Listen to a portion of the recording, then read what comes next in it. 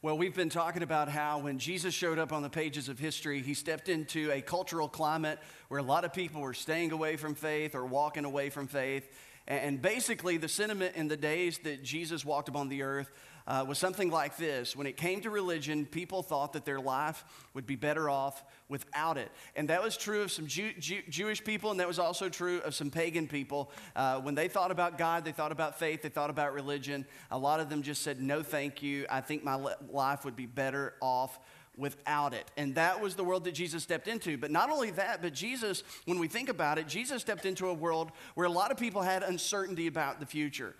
People weren't able to know what was right around the corner. The Jewish people were not able to predict what the Romans would do or not do, and they were always hanging by a thread by the Roman powers that were in Rome. And so the Jewish people in Palestine, they really didn't know how to think of the future because their future had been upended so many times over the generations. But it was a place of oppression. It was a place of discrimination, classism, sexism. It just goes on and on and on. The pagans were afraid of the next natural disaster because they were always afraid that the gods were upset with them, and so they never really knew where they stood with God, and so the gods could possibly do anything that they wanted to do whenever. And so people they walked around with such uncertainty about the future, and a lot of fear, a lot of panic, a lot of anxiety, a lot of anger, a lot of upheaval socially and even religiously. And it was into that culture that Jesus stepped in, and Jesus announced something that was just not better, but Jesus announced something that was new and better.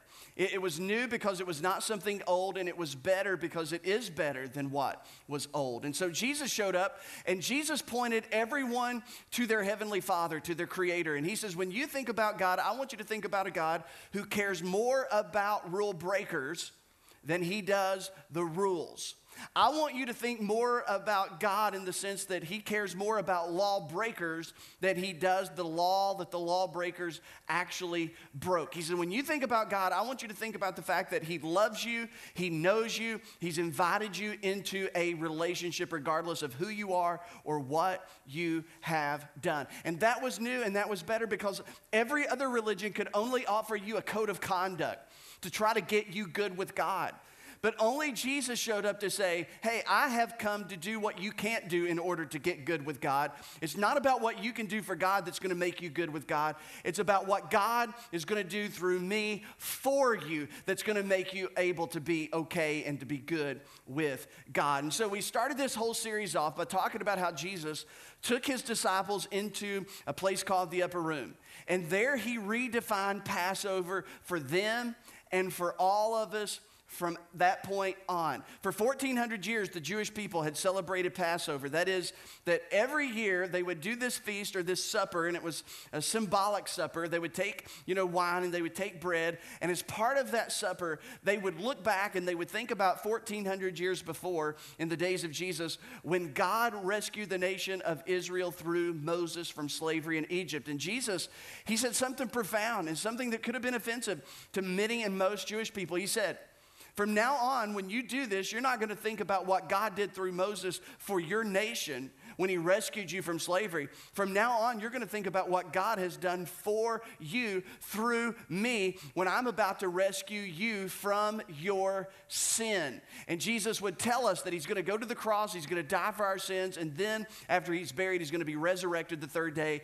And because of that, and because of the significance of his death and his resurrection, Jesus brought about what he called, in his own words, a new covenant. And so if you haven't been here, I just want to give this to you because we're moving on. We don't have time to tease it out. Watch the last couple of weeks. But the old covenant, Jesus came to start a new one. The old covenant was a conditional covenant with Israel based on law, but the new covenant that Jesus came to institute was an unconditional covenant with the world based on grace. And so for the past couple of weeks, we've been talking about how because of what Jesus accomplished on the cross, Jesus set us free from the Old Testament law. That Jesus set us free from any obligation or responsibility to the Mosaic law in the Old Testament, the Old Covenant. Now, that was a really big deal because that was the 10 Commandments, and on top of that, there was a whole bunch of other commandments. And so for the past couple of weeks, the point has been we are no longer under law, but we are now under grace. And just not grace, but a no strings attached grace, a no loophole grace, a free of charge to everyone who doesn't deserve it kind of grace, an extravagant, matchless, endless kind of grace that Jesus talked about, that his followers wrote about in the New Testament. This grace of God, which makes the new covenant so much better than the old covenant. Now, to think about this grace, because this is what we've been talking about week in and week out, and I'm becoming of the conviction you just can't talk enough about grace, because most of us, we have an innate resistance to it, and sometimes we just flat out don't understand it. But grace is such a big part of the new covenant. It is what the new covenant is based on, this unconditional covenant with whosoever will, based on grace. One of my favorite people to read after and favorite people to listen to preach is a guy by the name of Chuck or Charles Swindoll. He goes by both. But he illustrates grace this way. He says, think of these three things. He says, think of vengeance, justice, and grace. And then he speaks to every parent or grandparent, and he says, think about this. Try to imagine this, as horrible as it is. Imagine that your 6-year-old child or your 6-year-old grandchild was brutally murdered. He says, you have three options before you: vengeance, justice, or grace. Vengeance is that if you take things into your own hand and you wipe out the person that murdered your grandchild or your son or daughter. He says that would be vengeance. Justice would be letting the police and the justice system come to their conclusion and enact justice that is fitting for the crime. He says that would be justice. Life in prison, death penalty, whatever it is based on the state that you're in. He said that would be justice, to hand them over to the authorities that be. He says, but grace would be going to the judge and knowing that the person is guilty and pleading for their pardon. And then once you procured their pardon, you invited them into your home and you began to treat them like family. And he says, as offensive as that is, as unthinkable as that is, he says that is what God has done for us. That is grace. It's illogical. It's not reasonable. It doesn't even seem like a good idea, but that's what sets Christianity apart from all the other religions. It's not what we have done, but it's what God has done for us. And because of that, we've said that grace makes people uncomfortable. It makes people angry. It gets people confused. Jesus offended people by grace. And let me tell you why Jesus offended people by grace, because they looked at him allowing people like Matthew, a tax collector, to follow him. And it offended them that Jesus would even be around someone like Matthew, the tax collector. The religious people were offended by it. You know what it was? It was the grace that Jesus had for Matthew. It wasn't what Matthew had done. It wasn't what Matthew was good at or what Matthew was bad at. But he invited Matthew to follow, and it offended people. People were offended because they never quite knew where Jesus stood on some things. Was Jesus for it or was Jesus against it? Did he condemn it? Did he condone it? People were bothered by grace because at times it seemed unfair and people were getting away with bad behavior and it just made them scratch their hands. And lots of times they walked away after Jesus talked about grace or told a story about grace, and they had more questions than they did answers. Because if you're lacking clarity on grace, or after 3 weeks, grace is still bothering you a little bit, or you want something else to be said, or you think there needs to be something closed in or something made a little bit more clear, you need to understand that grace most always makes things messier, not clearer. It makes things messier, not clearer. Laws make things clear. Lists make things clear. Boxes to check, policies, regulations, rituals, things to do on certain days, things not to do on certain days, that makes things clear. Grace, however, makes things messier rather than clearer. And when you talk about grace, whether it's Jesus or whether it's us as a church or Christians in the 21st century, we run the risk of being misunderstood and misrepresented. People will not always hear what we're saying, and then people will hear what we're saying, and then they stand the chance of going and misrepresenting what we have said. Over and over again, I get told by people just like you, people in Somerset, people that attend our church, people will come up to me and say, Pastor, I was out somewhere this week and someone came up to me and this is what they said. They came up and they pulled me aside and they said, I've heard that your church lets anybody come. As though we should be embarrassed by that. As though we should apologize for that.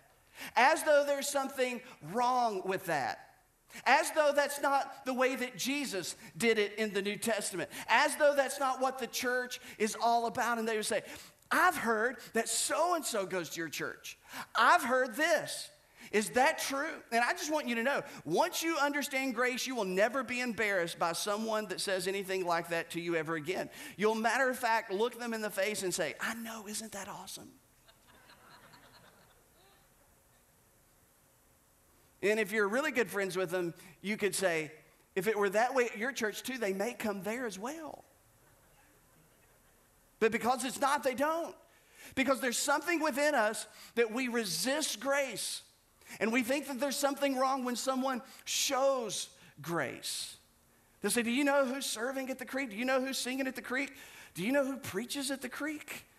I like to tell them, hey, you think that's bad? Let me introduce you to the deacons. You talk about some jokers. Let me just tell you about those guys, right? And so it's just this grace thing that runs the risk of being misunderstood and misrepresented. Martin Lloyd-Jones, who is about as conservative as the theologian as you can find, he is Calvinist, he's Reformed, he was pastor of the famous Westminster Chapel, and this is what he says about our message of grace. He says, if someone doesn't take our message of grace too far, we have yet to take it far enough. He says, if other people, when they listen to the message of Jesus' grace and the gospel grace that we're presented with in the New Testament, if they don't take it too far, we have not yet taken it far enough. There is always the risk of rebels taking it in the direction of I'm free to do whatever I want to do, but most of the time, there's the risk of religious people. The risk of religious people saying, I can't believe you would, and you don't believe right, and I can't believe it seems as though you're for everything and you're not against anything. But here's the point. We should never allow the risk that comes along with grace, whether it's to the rebels or to the religious group, to ever cause us to downplay or sell short the grace of God. Because if we misunderstand the grace of God or miscommunicate the grace of God, we will misinterpret and misapply both the Old Testament and the New Testament. And so this brings us to where we left off last week, because Paul, he was dealing with a bunch of Christians. Some of them were confused because they were trying to keep the old covenant, the old laws of Moses, in order to get God to approve of them and to bless them and to love them and to accept them more. And so Paul, he writes this letter called the letter to the Galatians, and he equates the law as being a type of bondage. That we were in slavery to the law, a law that we could never keep. However, a law that was profitable in the sense that it revealed to us our rebel hearts. It revealed to us that we were sinners by nature against God. But when Paul spoke of the law, he says, you Christians, you Jesus followers, you're free. Why would you want to go back and get under that burden of trying to keep the law, the 10 commandments, the hundreds of other commandments that went along with it? He says, there's this thing called grace. And he equated grace with freedom, but not a freedom to do whatever you want to do with whoever you want to do it with. And so where we left off last week, Paul writes to this group of Christians and he says, it doesn't matter whether you're circumcised or not, doesn't matter whether you're trying to keep the law of Moses or not, because here's the only thing that counts. The only thing that counts is faith expressing itself through, and talk to me, love. The only thing, and again, what about all the Old Testament? Paul knew about the Old Testament. He knew about all the laws of Moses, but he said the only thing that mattered was love expressing itself. And that is the expression of our faith. That is the greatest expression of our faith. And so Paul, he was saying basically, quit trying to get God to love you, because God already loves you. You and God are okay. Now go love somebody else. Go love like you've been loved. Go show grace like you've received grace. Go forgive like you've been forgiven. That's Paul's point. You and God are okay, not because of what you've done, because of the commandments that you've kept, but because of what God did for you through Jesus. You and God are okay. You don't have to go to bed at night wondering if God is for you, wondering if God approves of you, wondering if God accepts you, wondering if God is still in your corner. Paul says you never have to worry about that ever again. You and God are okay. So now what you should do is take your faith and express it through love. And love your neighbor. Because if we took this seriously, we'd understand that the greatest expression of our faith isn't keeping law. It's showing love. Now, we were taught in church growing up that it was all about the keeping of the rules, keeping of the law, keeping of this is what you should do and this is what you shouldn't do. That's what we thought faith was all about, many of us. We thought that that's how we expressed our faith. But Paul says, no, you got it wrong. That's thinking like a law keeper. That's thinking like, old covenant type of thinking. But in the new covenant, you understand that the greatest expression of your faith is not keeping commandments and keeping law. The greatest expression of your faith is now showing love to one another. And so Paul goes on in this letter that we looked at last week. He says, you, my brothers and sisters, you were called to be free. But do not use your freedom to indulge the flesh. That is, that grace isn't a license to sin. Grace doesn't mean that you can cast off moral restraint. Freedom of any kind has limits. Shepherd Grayson, you are free to go outside. But here's how far you can go once you're outside. Shepherd Grayson, you can do whatever you want to do in your bedroom, except when I say whatever you want to do, I really mean that you can do everything within this boundary, right? I mean, freedom always has limits. We live in a free nation, a free society, but freedom has limits.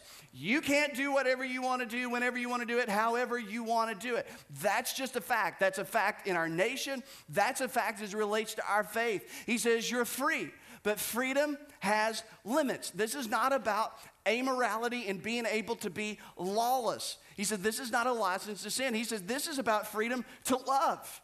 You are set free to love your neighbor. You are set free to love everyone without exception, without exemption. No matter what they've done, you have the freedom to love them. No matter what they did, you have the freedom to forgive them. You have the freedom to accept them. And then he goes on, he says, for the entire law, the whole thing is fulfilled in keeping this one command. Love your neighbor as yourself. In other words, you love the Old Testament. Paul says, I love the Old Testament. But if you ever read it and interpret it and apply it in any other way that ends up being anything else other than love your neighbor as yourself, you have misread the point of the Old Testament, specifically the Old Covenant. Because what is in the Old Covenant, what is in the first 5 books of the Bible, what's in the Torah, what's in the prophets, what's in those books never gives any of us the right or the license to mistreat, to abuse, to unlove, to disrespect anyone. And for too many years in our country, there are a lot of Christians who love to use the law of God to beat up on the people that God loves so much that he died for them. That we typically love to use the laws of God as a weapon against people. That a lot of times we use the law of God to try to hurt people. We've all seen this happen in some shape, form, or fashion in different circles. And Paul says, you've misunderstood the whole thing because it all points to loving your neighbor as yourself. And so we said last week that love then does no harm. That's what it does. If you want to know what this type of love is, love does no harm to a neighbor. Therefore, love is the fulfillment of the law. And this was the clarity, hopefully, that we walked away with. This right here. Loving others requires that we don't do anything that hurts ourselves or hurts anyone else, and love requires us not to be mastered by anything. Mastered by sin, mastered by any type of idol, mastered by another person. Because now we understand that to love the way that Jesus wants us to love, we will never hurt ourselves, because in hurting ourselves, we will always hurt God. When we hurt ourselves, we will also hurt the people who love us most and care about us. When we hurt anyone else, we also hurt the heart of God. That's what sin always does. Sin always hurts ourselves. Sin always hurts other people. And love understands that we can't be mastered by anything. Because if you're mastered by something, it will keep you from loving someone. If you're mastered by alcohol, if you're mastered by prescription medication, if you're mastered by pornography, if you're mastered by anger, if you're mastered by pride, by arrogance, if you're mastered by anything, it will keep you from loving someone in your life the way that you're supposed to love them. And so Paul says, when you get this right, the benefit is it's like you're keeping the whole intent of the law. When you love your neighbor as yourself, you're also keeping the whole point behind the 10 commandments and all the other commandments. But here's the thing. How many know that loving your neighbor like yourself is not easy? People who walk away hearing this new covenant stuff and say you're trying to make it too easy, well, you're just not listening. You're just not paying attention. Because Jesus didn't make things easier. In lots of ways, Jesus made it more demanding. In lots of ways, Jesus took what was nice, clean, and just clean cut, nice bow on top of it, all these rules and regulations, and then Jesus just threw a whole bunch of grace in there. It was a little bit messy, and then we're left to think about, well, what does it mean to love my neighbor as myself, and what does it look like in this situation, and what does it look like in that situation? That's not easy to do always. It's not easy always to do because you're you and I'm me. And to love you the way that I'm supposed to love you, at times you make it difficult. And for you to love me the way you're supposed to love me, sometimes I make it difficult. This is not easy. This is not about Jesus lowering the standard. This is Jesus saying you could never keep the law, but the good news is you don't have to, because I kept it for you and I have forgiven you by grace. But now in this new covenant, I have given you a new commandment, and this new commandment is to go love each other the way that I've loved you. Love your neighbor as yourself. But it's not easy to do, but I got good news. Grace just isn't forgiveness. Grace just isn't the slate being wiped clean. Grace just isn't that God loves you, he'll always love you no matter who you are, no matter what you've done. Let me tell you what grace also is. Grace isn't just freedom from the old law, and it is, but it is power to obey the new law. Jesus replaced the old law with a new law, specifically one commandment. The one law of the kingdom of God, to love your neighbor as yourself. The problem with the old law was this: it could never help us obey.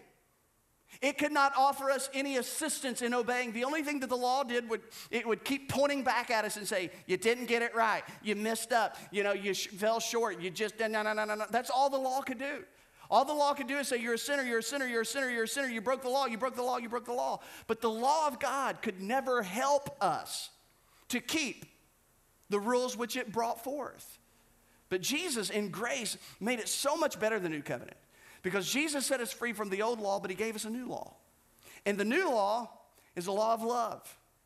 To love the Lord your God with all of your heart, soul, mind, and strength, and prove it by the way that you love your neighbor as yourself. But he says, I know that this is impossible for you to do. I know that this is impossible for you to do by yourself. So in grace, part of grace is that God gives us the power.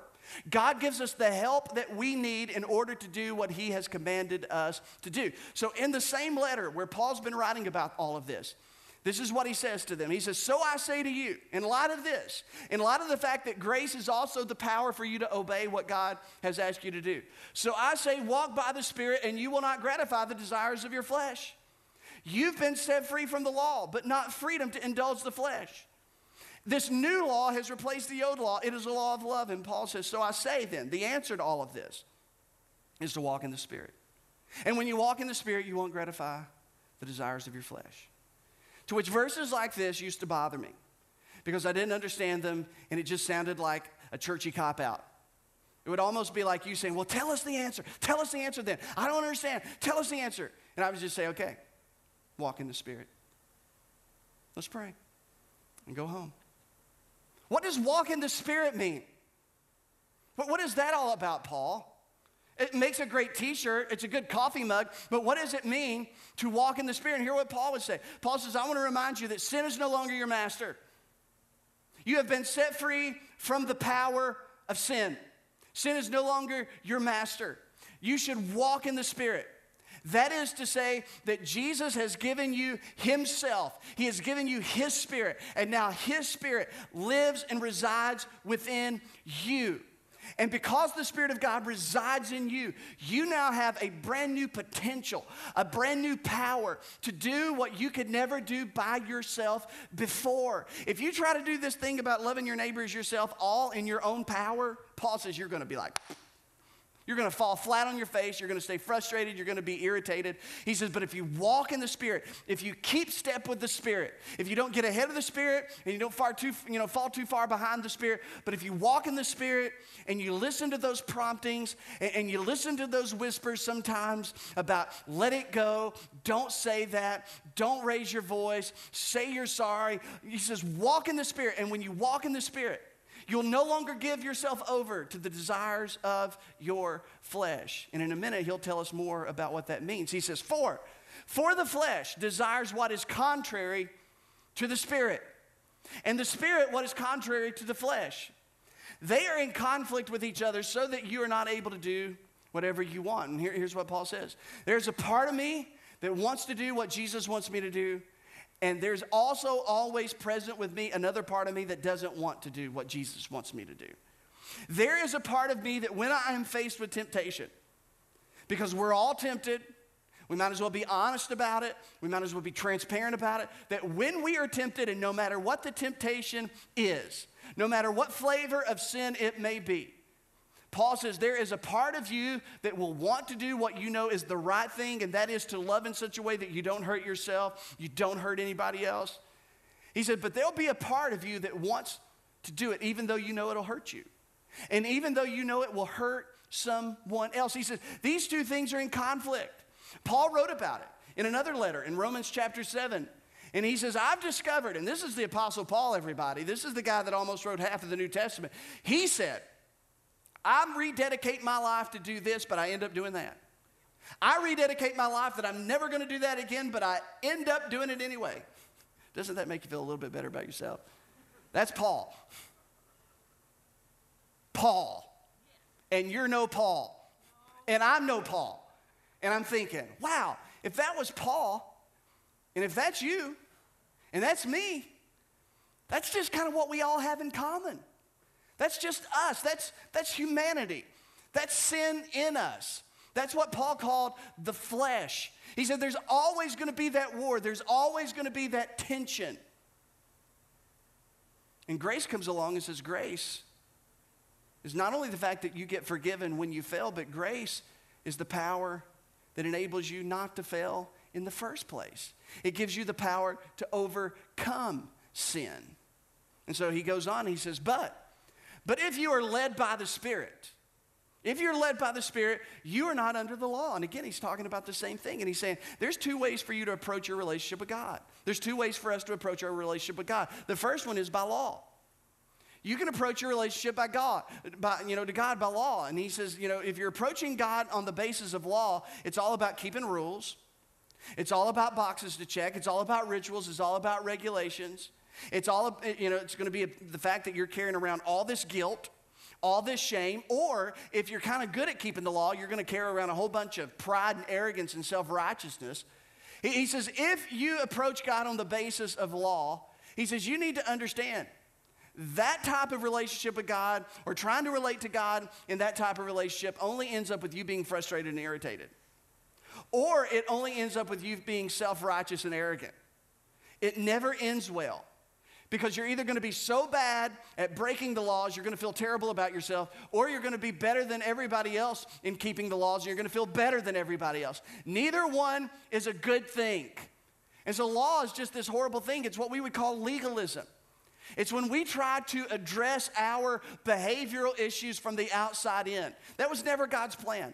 God attempted to change us not from the outside in, which is religion, but from the inside out through a relationship. Because legalism always grows. When you try to relate to God based on law, it always goes to extremism. And all of a sudden, churches will tell you how you're supposed to dress and how you can't dress and how long your hair has to be. And then all of a sudden, we begin to look at other people through those eyes. And we'll see somebody who dresses that way and we'll assume, I don't think they're that spiritual. I don't think they are. No, I don't, no way. They don't even bring a Bible to church. I bet they don't even own one. Can you believe that? I mean, we begin to look at it, and they'll tell people you can wear this much makeup, you can wear this, you can wear that, jewelry, no. You got to wear a pants, you got to cover this, you can't listen to this type of music and all this. And that's where relating to God on the basis of law, that's where it takes us every single time. That's where it took the Jewish people. God said, honor the Sabbath, but it went to the extreme for the religious people. You could ride a donkey on the Sabbath, but you could not carry a stick while you rode the donkey to make the donkey go faster because you would be putting a burden on the donkey's back. That's extremism. If you were a woman trying to honor the Sabbath, you couldn't look in the mirror on the Sabbath because you may see a gray hair and be tempted to pluck it, and that would be work. It always goes to the extreme. You can relate to God on the basis of law, or you can relate to God on the basis of grace. And grace is all about relationship. It's all about my relationship with God and how that relationship with God informs my relationship with all the other people. This is about walking in the Spirit, keeping in step with the Spirit. This is about not going too far behind or getting too far ahead. This is understanding that my greatest freedom is when I surrender to God's ways. When I surrender to God's ways, I feel more free. I feel more invigorated. I feel more fulfilled. I feel more content. You know this is true. I already know this is true. The happiest days of your faith experience have been when you were most surrendered. And when you were most surrendered, that's when you felt the most free. And that's grace. Grace is the power to obey because we surrender to God. His ways are not our ways. His ways are better than our ways. And he says, so walk in the Spirit so you don't fulfill the lust of the flesh. When you walk in the Spirit, you're no longer under law, because when you walk in the Spirit, here's what Paul says, and this is just woo. When you walk in the Spirit, you don't need any laws. You don't need any laws. You don't need any rules when you walk in the Spirit. Because when you're walking in the Spirit, you're going to do things the way that God wants you to do them anyway. And so Paul goes on and he says, when you get this wrong, he says, the acts of the flesh are obvious.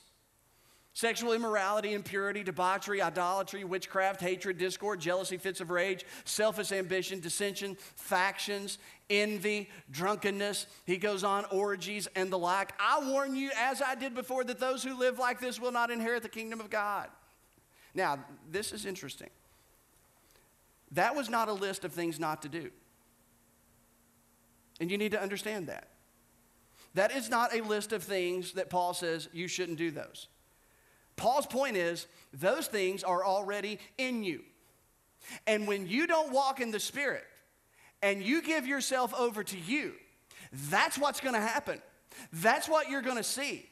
That's just something that's already within you because of this sin thing, this flesh thing. This is not a list of things not to do. This is what I will do when I'm left to myself. And so when left to ourselves, we will love ourselves at the expense of our own self and at the expense of others. And that's what that whole list is all about. You take all those sins that Paul mentions and all those behaviors and all those issues that Paul mentions, and at the heart of every single one of them, somebody's getting hurt. Somebody's getting taken advantage of. And that's Paul's point. If you give yourself over to the flesh, you're going to unlove you and you're going to unlove someone else. But then he takes us to the place that he's been trying to get us the whole time in this portion of the letter. He says, but the fruit of the Spirit is love, it's joy, it's peace, it's forbearance, it's kindness, it's goodness, it's faithfulness, it's gentleness, and it is self-control. Now, again, this is important. This is not a to-do list. This is not a to-do list. Paul says if you're a follower of Jesus and the Spirit of God has been deposited in you, those things are already in you. So Paul says, you've got all these acts of the flesh and the potential to do those things already within you. He says, but there's this tension, this tug of war. Now that the Spirit of God has been deposited in you and Jesus lives within you, he says, those things are not things that you're supposed to make a list of and say da-da-da-da-da. He says, no, that is the overflow. That is the outflow of God within you living through you. And when we get these things right, you're going to love yourself the way that you're supposed to love yourself in a healthy way, but you're going to love other people the way that you're supposed to love other people as you love yourself, because it is the outflow of the Holy Spirit. And Paul says, and against such, there is no law. Nobody passes laws to legislate against those things, because those things, everybody is for those things. You can't pass a rule to make people do those things. You can't pass legislation to make people do those things. Paul says only the Spirit of God living inside of you can make those things happen. And so here's what Paul did. Paul says that those 9 flavors of the fruit of the Spirit, that's what a Jesus follower looks like. When a Jesus follower walks in the Spirit. Because when we don't walk in the Spirit, we don't look that way. And Paul says, this is what it looks like when Jesus begins to live through us. And all of a sudden, he says, that's what it means to be spiritual. Spiritual isn't about how much you pray. Can't hurt. It's not about how much you pray. It's not about how much you attend church. Here's what Jesus did. Jesus redefined spiritual as being about loving someone not believing, knowing, or feeling something. That's how spiritual is redefined in the new covenant. Being spiritual in the new covenant isn't about how much you know or how much of the right things you believe or what you feel. It's about how you love. And Jesus taught it and Paul taught it. He says, if you want to be spiritual, if you want to know what it really means to be spiritual, he said, it's all about loving someone. It's not about something you know. It's not about something you feel. He said, it's not that. It's about loving someone. And then he says, since then we live by the Spirit, let us keep in step with the Spirit. And this is a much better way to think about following Jesus than keeping a set of rules. He said, this is about keeping in step with. This is about keeping in step with, not keeping a set of rules. And he says, that's how you need to start thinking about your relationship with Jesus. This is how you think about a relationship with Jesus under the new covenant. This is how you think about your relationship with Jesus under grace. You're following a person. What did Jesus invite you to do? To follow him. Not follow a system, not follow a list, but to follow a person. So the grace of God ultimately, the grace of God isn't only that Jesus gave his life for us. It's that he also gave his life to us. Jesus took his disciples into the upper room. And he took the bread and he took the wine and he redefined Passover. And as he did, he said these things to his followers. A new commandment I give to you. A new law, that you love one another as I have loved you. And then he would say this, that greater love has no one than this, than a person who would lay down his life for his friends. And then he would say this, by this will everybody know that you are one of my disciples, because you love one another. And then he said, I'm about to go away. But if I go away, it's going to be a good thing. Because until I go away, the helper cannot come. This Holy Spirit. Jesus said, I'm going to go away and I'm going to send my Spirit, and my Spirit is going to reside within you. God is going to move out of the temple and he is going to move into you. You are now going to be the temple of the Holy Spirit, that God is going to dwell within you. And Jesus would say, I want you to think about it this way. I am the vine and you are the branches. And when you, the branch, are connected to me, the vine, the life that is in the vine is going to be expressed through the fruit of the branch. And without me, you can bear no fruit. But when you're connected to me, and when you abide in me, and when you keep in step with me, and when you walk in my Spirit, the inevitable reaction of that will be you're going to produce the fruit of my character, the fruit of love and joy and peace and long-suffering and gentleness and goodness and meekness and temperance and faith. And against such, he says, there are no laws. And he said, but I'm going to send someone to help you do this. I'm going to send the Holy Spirit. And as often as you do this, you take this bread and you take this cup. He says, as often as you do this, I want you to remember what all it means. I just want you to think about a cross, but I want you to think about what that cross did. I just want you to think about dying and suffering and a resurrection. I want you to think about what the consequence of that was. I want you to think about your freedom from a law that you could never keep. I want you to think about the fact that grace has now given you the power to obey a new commandment, to go love. And now it doesn't matter what is behind you or before you. What matters is who is within you. That's what matters. That's what matters most. That we have everything that we need to do whatever he's asked us to do, because we have the Spirit of God within us.